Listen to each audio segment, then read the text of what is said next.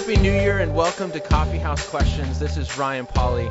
I had so much fun last year starting this show, learning how to podcast and kind of getting the word out there and kind of seeing it grow. But now we're starting a new year and I'm excited for this first episode of the year. And with that, there is no better way to start the year than with a very special guest. And so today I have the privilege of talking to the president and founder of Stand to Reason, Greg Koukl. Just yesterday, his new book, The Story of Reality, was released, and now he has joined me over Skype to talk about it. Greg, thank you so much for coming on my show. Well, I am so happy to talk with you today, Ryan. Thanks for this opportunity. Yeah, and I know this is a busy time for you with just the release of your book, and you mentioned that you've been working on this book for a while now. Well, yeah, I actually started the concept about 15 years ago and worked with it up until about a year ago under an entirely different title. And then J. Warner Wallace and I had dinner together, and he pounded on me about the title I used to have. He didn't like it, and he had a good point.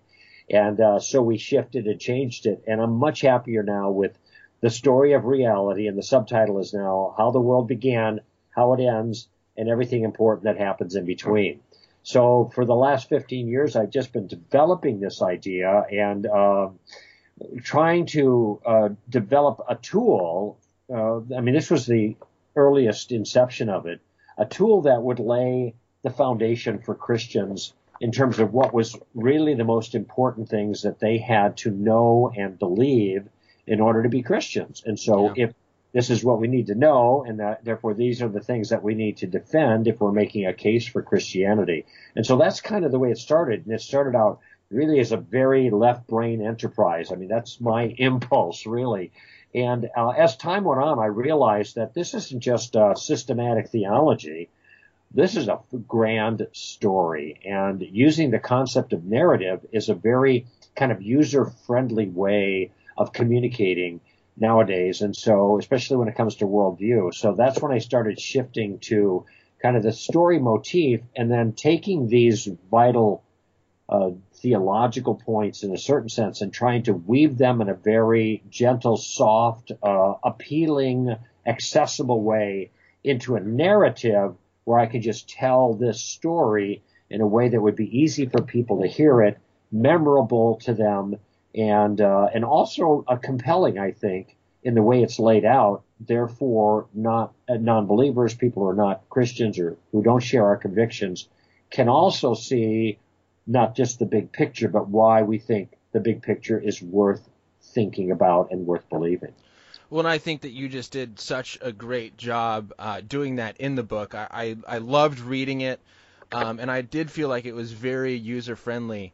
And so I'm very excited to be talking with you about it. And for those of you that are listening, we are going to spend the next hour discussing this book and kind of going over some of its details and kind of what it's about and who it's written to. And so I'm excited for that. But as always, I just want to remind you that if you have any comments or questions about this show, you can email those to contact@coffeehousequestions.com.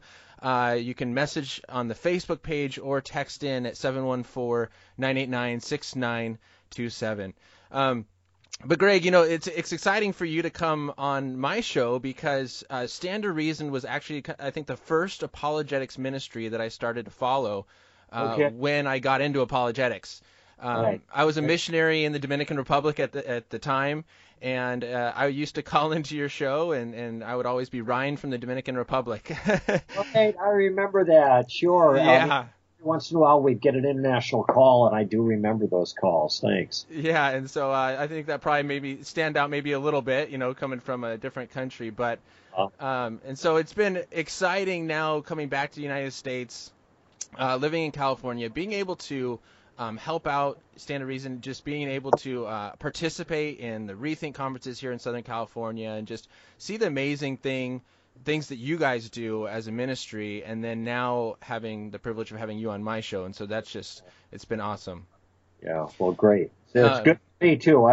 It's great to talk to you now. It's interesting. The roles are reversed though. Now you're the host. Well, yeah. And how do you feel about being interviewed? It's fine. I love it. Actually, I would rather be interviewed I had this conversation with Justin Brierley, who has a show in England called Unbelievable. Yeah. And we did 2 shows back to back in our studio. And the first one, he interviewed me for his show. And the second one, I interviewed him for my show. And we had this conversation. He would much rather do the interviewing.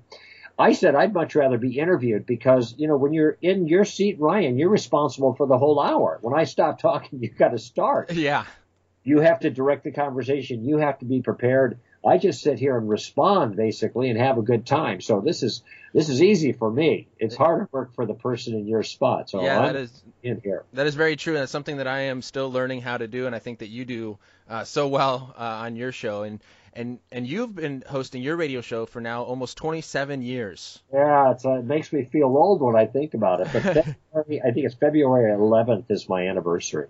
Yeah, it's interesting that you bring up Justin Brierley. I think the last time that I ran into you was at the Unbelievable Live, where with the debate with Sean McDowell and Ryan. Hey. Oh, I forget the other guys. Ryan Bell. Yeah, I think you're right. Yeah. Yeah. Right. Yeah. That was a great debate with Sean, and he did a great job acquitting himself in that conversation. I thought it was fabulous. Yeah. So what would be something that you would say after 27 years of radio ministry and 24 years with Stand to Reason, kind of what caused you to start Stand to Reason, and what's kind of kept you going throughout the years? Well, I guess there were a couple of impulses, Ryan, that were important to me. I was in pastoral ministry at the time. I was an associate pastor. I'm not really a head pastor type. It takes a different gift to kind of be with one congregation for the long haul. But I'd had enough visibility of what was going on, and I had my own personal interest in apologetics that goes back to my very earliest years as a Christian, the influence of C.S. Lewis and Josh McDowell and Francis Schaeffer on my own life. And so when I looked at what was going on in the local church, I saw 2 things that were troublesome. One of them was the inability of Christians to articulate their convictions well. And I guess maybe that's one big thing, but it has 2 aspects. One of it is they just couldn't think very clearly about their convictions. Mm-hmm. They could maybe state their views, but they couldn't think them through well. They couldn't give a rationale for them. They couldn't show how the Christian worldview tied in with reality. They couldn't effectively defend their faith. And I saw that was a big need, and I wanted to help that. The second thing is there was a lot of shrillness, that was back in the time of the culture wars, or the so-called culture wars. That was the language that was being used, the moral majority and stuff like that. And so there was a lot of shrillness in the dialogue in the public square. And this is not helpful, usually. If anybody gets mad when you're having a discussion with them, we're going to lose, because if I get mad or they get mad, the conversation is not going to go well, and we're not going to have the kind of impact we want. And a lot of times it seems like we're yelling at the opposition instead of trying to converse with them and win them over in a genial, friendly way. And so both of those things were foundational concerns when we started Stand to Reason in 1993. My desire was to train Christians to think more carefully about their convictions and then communicate them in a winsome and attractive but compelling fashion. So those are the driving impulses that started the whole enterprise 24 years ago almost now, that we call Stand to Reason. Well, and I think your ministry does such a great job at that, and that's one thing that I've really taken away as I've followed Stand to Reason. And I want to highlight something that you just said, is that you said that in a conversation, if anyone gets mad, you lose. Yeah, that's right. It's not just if I get upset, then, but if I make the other person upset, then right. I also lose. Why do you say that?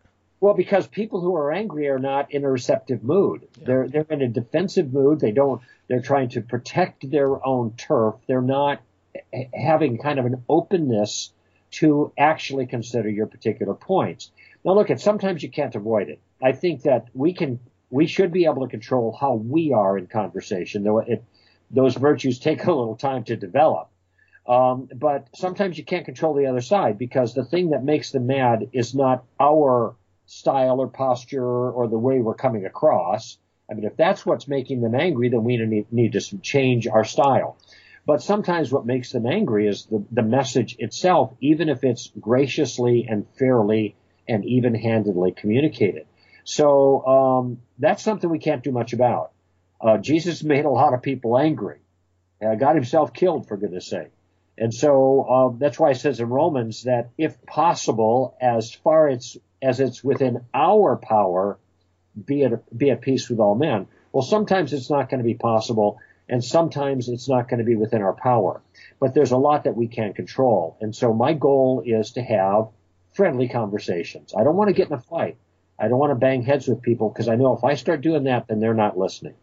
Yeah, that's a great point. You know, the purpose of our discussion today is to talk about your book, The Story of Reality, how the world began, how it ends, and everything important that happens in between. But right now we're kind of going back to one of your previous books, a very well-known, and if those listening don't know about this book, you need to get it. It's called Tactics, the game plan for discussing your Christian convictions. And that's kind of what we're discussing right now. That's right. And that's one of the main things also I think that your ministry does well, or kind of has really set maybe you apart or stand to reason, is this idea of tactics. Mm-hmm. Is that one of the main things that you talk about when you go around and to churches and doing training?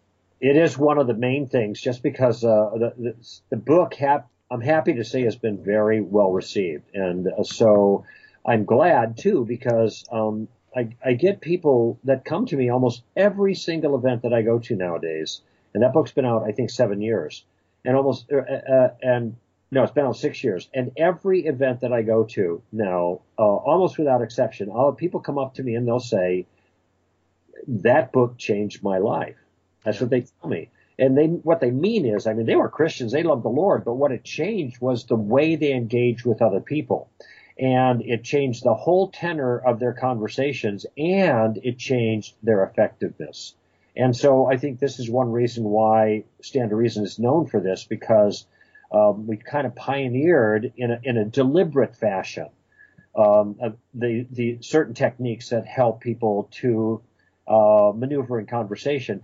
I say in a deliberate fashion because a lot of these techniques have been around for a long time, but nobody kind of on our team, our broad team in Christianity, has deliberately put them out in a way that we can work in an intentional way of being tactical in our conversations with other people. Yeah. When I did that with Tactics, it met a need, and it took off, and it's been just moving along at a steady sales ever since, which I'm really glad to see. In fact, I think the sales have perked up a bit now with the release of The Story of Reality.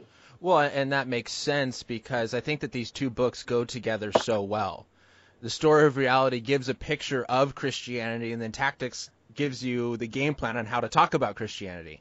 Yeah, that's a very good observation. And usually at the end of every year, I on the radio show, I mention 5 or 6 or 7 books that I think are central to every person's library, because each one has fulfills a vital purpose. Okay. And, it's a little embarrassing to say this, but I told the audience, I think that Tactics has a singular role, and it should be in every Christian's library. I would recommend that even if I hadn't written it. But I also think The Story of Reality does as well, because of the point you just made, Ryan, that there's a kind of a hand-in-hand relationship. The Story of Reality tells our story in a very basic foundational way, so it's really clear how all the parts fit together from beginning to end. And built into that is a kind of what I call a soft apologetics. There are an appeal to common sense notions that seem to support the Christian worldview, but it's not polemical. It's not argumentative. That's not the tone of the book. And then the Tactics book gives you the tools to be able to maneuver in conversations about the ideas that we find in The Story of Reality. Absolutely. Yeah. So I just want to encourage everyone that's listening to, if you haven't read Tactics or Story of Reality, which just came out yesterday, go pick up both of those books together, and I think that they are extremely beneficial. And I use the tactical approach in my classroom all the time with my students, and I always tell them you have to ask questions, always start with questions. And it's just so beneficial. But by the way, they can get the book. They can go to our website, str.org, and grab the book there. perfect. That's a real easy way to get it. Yeah. And also just STR has so many other resources as well, just that are very beneficial and helpful, that people just need to go check out and visit that site. But kind of getting now to the book, The Story of Reality, what would you say kind of is your target audience? You know, at the very end of the book, you mentioned if you're a Christian, this is your story. If you're not a Christian, this is also your story, because this isn't just a religious fairy tale. This is the story of the way things really are. That's right. So thank you for that citation, because it really makes the point. It's actually an author's dream that they have a book in which everybody is the target, you know. Yeah. You can't have that generally, and when authors tell publishers, well, everybody should read my book kind of thing, publishers go, yeah, right, they all say that, but who is your targeted audience? It turns out that my audience is much broader here than for Tactics, because Tactics was for Christians who are committed to Christ and who want to make a difference in communicating their convictions to other people. Mm-hmm. That's kind of a boutique crowd, so to speak, from a publishing perspective. But see, since this book is the story of reality, it's a book that's for Christians who have been around for a long time and who have never had the whole thing put together for them in a coherent way. They have all the pieces, maybe, but they're like pieces of a puzzle in a pile on the floor. They have never put the pieces together to get the big picture, okay? Mm-hmm. So it's for Christians who've been around for a while. It's also for younger Christians who are just starting out and who need a foundation laid out in a compelling way, easy to follow, but and in a certain sense argued for. That is, it's not just our view, but here are the reasons why we think our view is actually true. And so it's good for new Christians. It's also good for older Christians who know the story, who are communicating it to newer Christians. So it's a Bible study tool. It is a small group tool. It is a discipleship tool that can be used to pass the baton of the foundation of Christianity onto the next generation. So those are all different groups within the body of Christ, which is pretty large, right? That's a good audience. But, you know, I'll tell you who I had in mind, Ryan, when I mean, every line of the wordsmithing of this book, I had non-Christians in mind, because I figure if I could write a book that non-Christians can understand and find compelling, well, Christians are going to find it compelling too. All right. So that's easy. But a lot of books that are written for Christians, non-Christians just don't get. They don't like it. It's not their lingo. It doesn't make sense to them.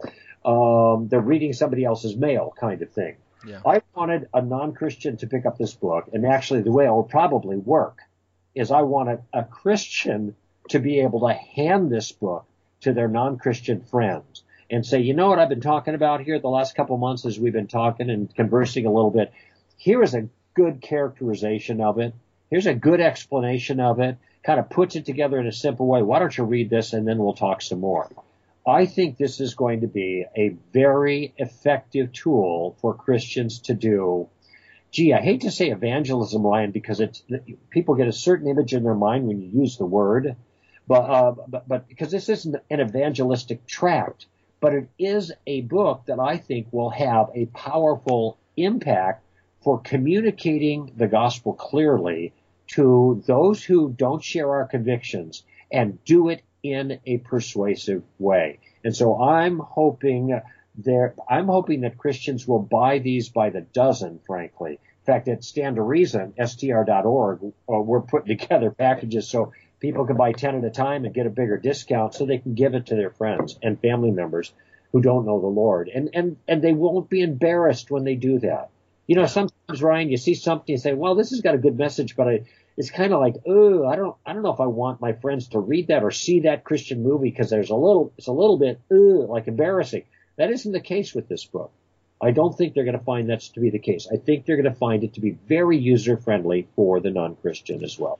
Yeah, and I completely agree with that point in that it's very user-friendly. It's very easy to read, but yet at the same time, it goes into detail and covers the most important points. And I think that you made a great point about the fact that this is a good book to give to a non-Christian friend, kind of to show, because I think one of the main problems that I come up against in conversations is that the person you're talking to has a bad idea or misconception of what Christianity really is. That's right. And so you're not necessarily arguing about the same thing. They're arguing against a false view of Christianity. And so I think this book is a great way to give to someone and a great way to help them see the true picture of reality, the true picture of Christianity, so that you can have that dialogue on what Christianity actually is rather than their view of Christianity that they learn from culture or whatever it may be. Yeah, that is a fabulous point. It actually leads into a main feature of this book, if I can speak to that, and it's suggested by the title. You said a lot of times when we're having conversations with our non-Christian friends that we are not talking about the same thing. And that means in one point that they have misconceptions about what Christianity actually teaches and what Christians are like, etc. But there's another misconception that's on a little bit deeper level. And that is that I wanted in the book to drive home the point that what I describe in the book is not religious fantasy. It's not a once upon a time, Marx's opiate of the people kind of thing, but rather an accounting of the way the world actually is. Now, the reason is because people have a way of relativizing religion. It's your truth versus my truth. But, and it's not like you have your thing, I have my thing, they have their thing, and everybody's has their truth, and that's all that you can say about it. But as I say in the book, if the story is not accurate to reality, it's not any kind of truth at all. So it can never be my truth or your truth, even if we believe it. It can only be our delusion, or our mistake or our error, but it can never be our truth. But that reflects the way the culture talks about it. It reflects the way Christians talk about it. But that isn't the way the story is. The story doesn't approach the content of Christianity, so to speak, from the inside. Like, this is my belief system, this is my faith, this is my relationship with God. All of those things are true. They have their value.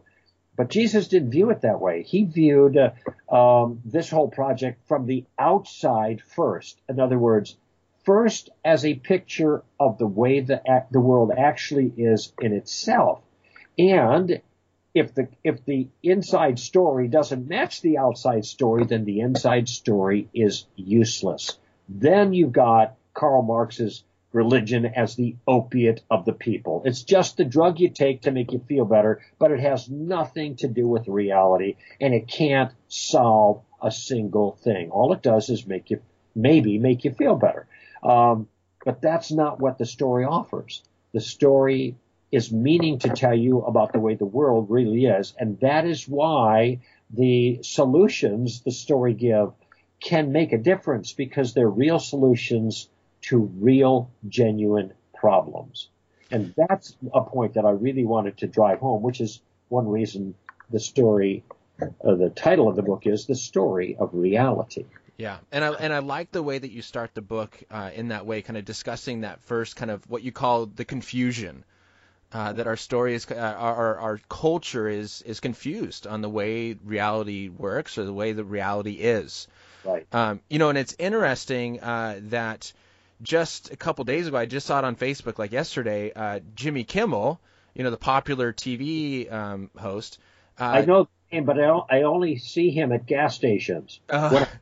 When I'm pumping gas, in Southern California, they got the little, I don't know about other places, but they've actually got a little video monitor on the gas pump. So you can watch all these little clips, and Jimmy Kimmel comes up a lot on that. Oh, okay, yeah.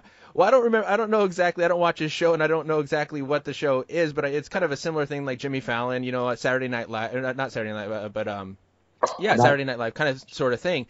But he just did a little skit on his show just a couple days ago, I think, the way truth actually works. And it was interesting is he started out and he read a tweet by actually Donald Trump where, he talked about, let the people decide the truth. And he actually came against that and said, people don't get to decide the truth. The truth is just true. You don't get to choose your own truth. The earth can't be round and flat. If you say it's flat, it's just wrong. It's true that the earth is round. And so I think, and he used a very helpful analogy where he had a little coffee cart come out and they said, it'll be $3.75. And he goes, well, no, that's just true for you. For me, it's $1. I'm just going to pay $1. That's Right. my truth. And, the people are kind of laughing. And I think that we have an understanding of that when it comes to things like math, science, maybe people do agree that there is truth. But for some reason, when it comes to religion, people want to then say, well, no, it can't be objectively true. Everything is just relative. How would you kind of respond to that? Well, I'm kind of dancing with glee, actually, to hear, was it, did you say Jimmy Kimmel? Yeah, Yeah, to hear somebody like that in Hollywood, for goodness sake, absolutely. part of pop culture, that are making this point. Now, I think he probably misunderstood Donald Trump. I think what Trump meant was let the people decide what the truth is. I don't think Trump was saying let the people make up their own truth. Yeah. But regardless, that's a secondary point. His point was spot on. And oh my goodness, this kind of point argues completely against the gender political correctness that we have in our culture right now. And maybe Jimmy Kimmel has never even made the connection. But sex is binary. That's the fact of the world. And gender is binary. Even if some people are confused about what their gender is, there still is a fact of the matter, even though people have their own truth about their, 150 different genders available to them now. That's all just make me up. That's fantasy life. That isn't the real world. And so I'm really happy to hear that Jimmy Kimmel, of all people, is at least pressing this point that truth is objective and absolute. And that's the only kind of truth statements that really matter. Now, trying to figure out what that absolute truth is, that's another matter, of course. Yeah. But at least if we view truth that way, then we can direct our enterprise in the right way. Let's find out what is the fact of the matter regarding, say, worldviews or religious views, and let the chips fall. May the best religion win, kind of thing. Yeah, absolutely. Well, we just have about 3 minutes left in part one of this interview. So kind of to close it off, what would you say makes the story of reality kind of unique compared to other apologetics or theological books? What caused you to write this, or thinking there's something else that needs to be said? Well, I think the notion of the story is important here. I'm sure you've read a lot of books, Ryan, and so have your listeners. And they're very left brain affairs. They break down the challenges and then they offer the arguments, and they're well written, they're well composed, they're well wordsmithed, and all of that stuff. But the style is polemical, it's argumentative, maybe not hostile, but what's different about the story of reality is that there is a certain geniality, I think, about the voice in the book. And here I think, and I'm always a little embarrassed to make this comparison, but if it's not too bold, here I think the voice is very much like the voice of C.S. Lewis in his writings like this, principally Mere Christianity, where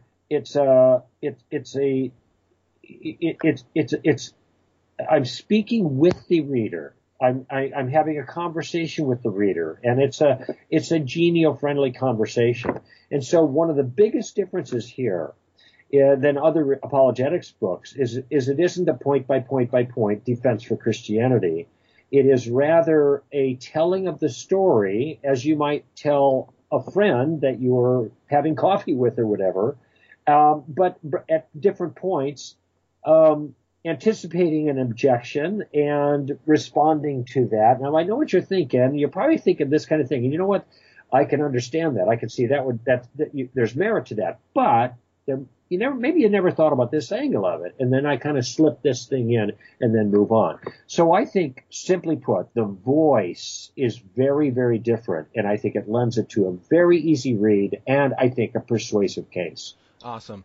Well, I'm talking with Greg Koukl of Stand to Reason about his new book that just came out yesterday, The Story of Reality, How the World Began, How it Ends, and Everything Important that Happens in Between. This is just part one, and the good news is that you don't have to wait until next week to hear part two. I'm going to be posting it right after this, and so be sure that you don't miss part two, and and listen to the rest of the book as we get into more of the contents. Thank you so much for listening. This has been Ryan Pauly, and thank you for joining me in part one of your interview, Greg. Oh, you're welcome, Ryan. Looking forward to the next segment. All right, thank you. Won't hesitate to follow. Your love will guide my